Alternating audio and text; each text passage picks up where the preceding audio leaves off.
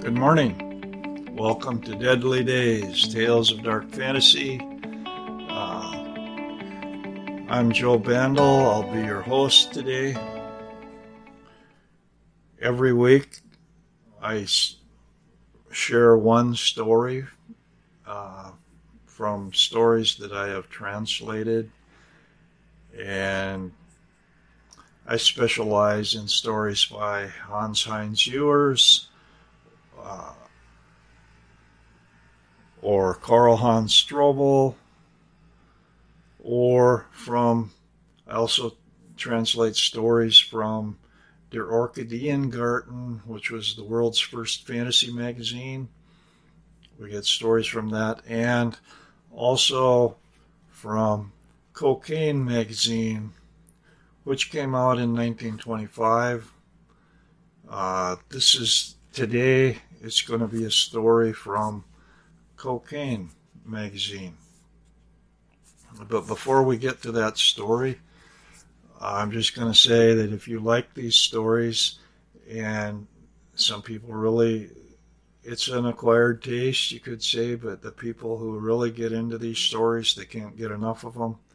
If you would like to have print copies or to read these stories and more stories, novels as well, they are available online at lulu.com. Lulu is LULU.com. The website that takes you directly to my page would be www.lulu, which is LULU.com/spotlight/anarchist banjo. Or when you get to the Lulu site, you can do a search and you can look under my name for Joe Bandel, band like a rock and roll band, E-L. Or you can look up the author, Hans-Heinz Ewers, Karl-Heinz Strobel, or you can look up Der Orchideengarten, things like that. Or just do a Google search online. You'll find me there.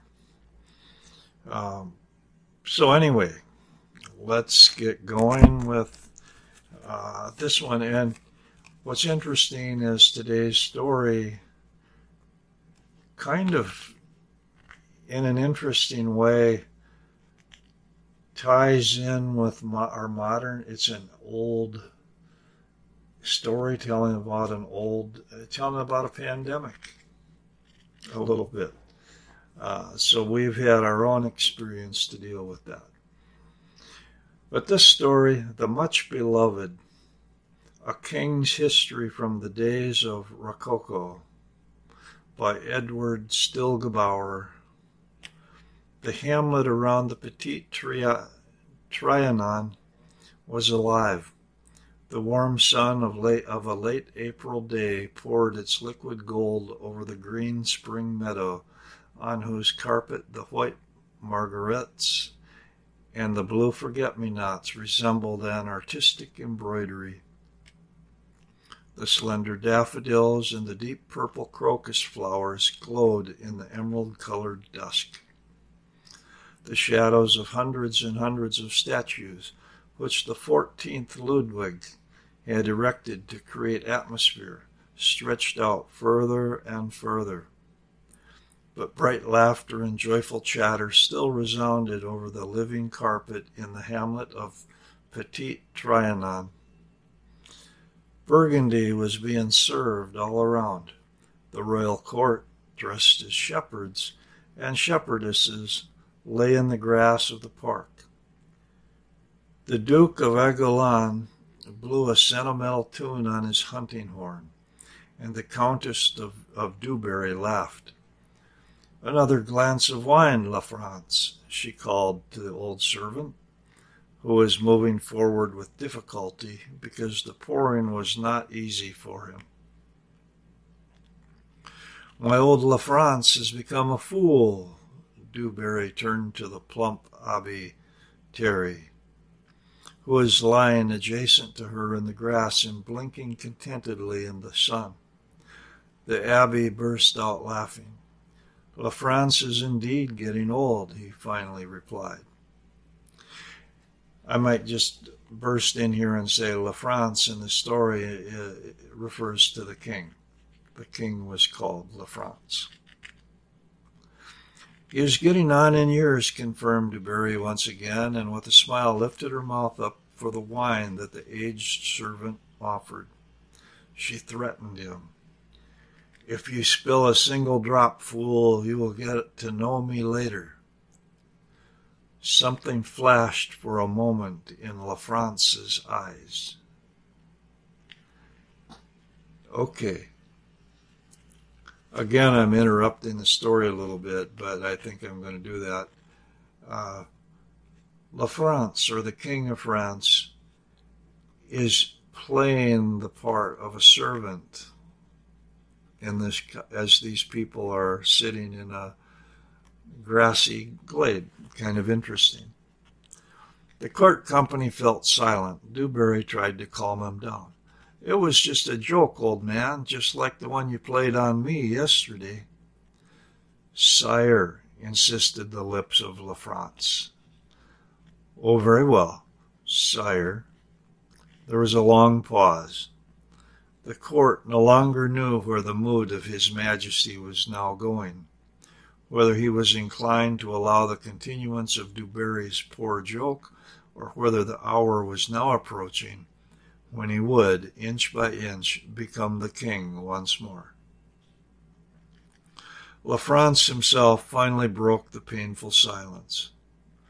That pettiness is just small potatoes, Countess, and he graciously turned away from Dubarry. But what was that story you wanted to tell me earlier, Maupeou? Your secretary was in England. Oh, it was nothing important, sire. And once more Dubarry grew bolder. Don't be so curious, La France, she warned. In these hours, while you are La France, there is to be no mention of your Majesty. That was part of the agreement. The king surreptitiously clenched his fist, but Dubarry's smile, that smile on the way the black streaks of makeup moved on her painted cheeks, always appealed to him. He could not resist, despite his 56 years. So, tell me then, Maupeou, if His Majesty commands. La France laid himself back down on the lawn. The wind chime tinkled next to him as the wind licked at his hand. The painted and bejeweled ladies of the court drew closer to Dubarry so they could listen. My secretary was indeed in England, sire, Maupeou began. And has the Chancellor brought news from there? He witnessed an execution in London. Well, how interesting, the Countess said, and unanimous sighs came from the ladies of the court. I really long for an execution. So what did your secretary say about this execution, Maupeou? The Countess turned reproachfully toward La France. We haven't enjoyed the pleasure of a large and public execution in Versailles or Paris for a long time now, La France. He nodded his white head in confirmation, and his wig rocked back and forth. Yes, Countess, an execution in the grandest style has not been seen since the days of Damiens. The face of the beloved darkened at such memories. He remembered in full horror that fatal day in January 17 years ago when he had narrowly escaped death in the courtyard of the Palace of Versailles through a miracle of God. My secretary says that in England they do it much more simply than we did here with Ravaillac and Damien, said Maupeou. The figure of the much beloved sat up straight in the grass of Petit Trianon. Ravaillac and Damiens were royal assassins, my dear Maupeou, he said.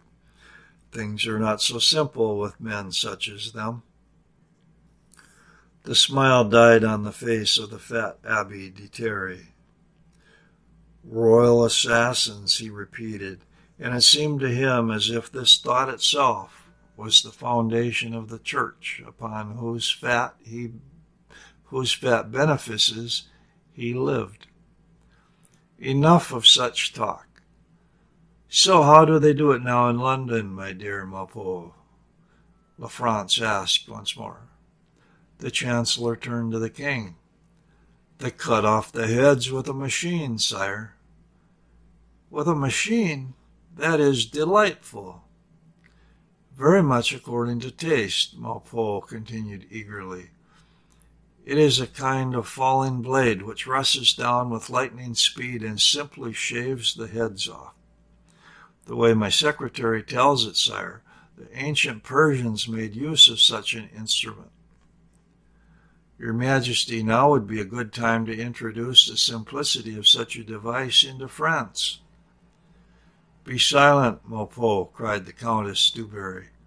My throat itches just to hear about it. Do not paint the devil on the wall. Who can guarantee that the days of this machine for France are really that far away? Lafrance laughed. I promise. I will not introduce this machine. I swear it to you. I will keep the old tried and tested method within my realm, tried and tested on Ravaillac and Damiens. But that method is very cruel, sire, said the fat Abbé de Terry. A well-deserved punishment, declared the Duke of Aiguillon. More Burgundy, Lafrance? Demanded Dubarry. I'm sick of Maupeu's story. A machine that is used to cut off the heads of people. I find that, in a word, disgusting. Chancellor, completely disgusting. If I ever thought, no.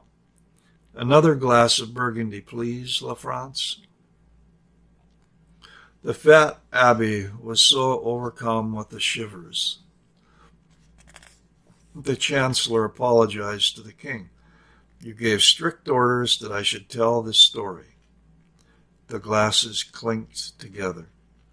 The sound mingled with the doleful tolling of the bells suddenly resounding from the church tower in Trianon. Lafrance stood up. He turned toward Dewberry. What is that, Countess? What is going on at this hour? Are those the death bells of Trianon? I don't know, lied Dewberry. The king listened and listened. The clinking of glasses stopped. The wind carried the tolling of the bells of the church of Trianon more clearly and ever more widely. Then the beloved stood up. He began to walk toward the bells, and in that moment no one found the courage to call him back. I expressly forbade it, hissed Dewberry to one of the ladies of the court lying in the grass next to her. Her horrified face became deathly pale. Expressly forbade that they bury her here today? I know that, Countess, but you cannot argue with the mayor of Trianon. She must be buried here today. There would have been an uproar if the people knew that she died of the plague. At these words, an icy shudder went through the body of Dewberry. Is that for certain, my dear? Really for certain? Of the plague? She asked. It is for certain. Meanwhile, the king strode further and further into the green twilight of the departing spring day until he neared the exit of the park of Petit Trianon. The people of the court began to pay attention. But what is wrong with you so suddenly, Countess? Asked the Duke of Aiguillon. Nothing, said Dewberry evasively. But the full moon face of the abbey and the narrow face of the chancellor had become stiff with fear. The king must have been vaccinated, one burst out suddenly. Ask that of his personal physician, Duke. all that is entrusted to him. In frozen horror, the Duke, Chancellor, and Abbey stared into the face of Dewberry. This person that they're burying down there died of the plague, and the king, Countess. The Duke finally stammered in horrified understanding of the inexorable truth of the Countess. So now do you finally understand, Duke? And you, Countess, have sent him to this person? What do you want, Duke?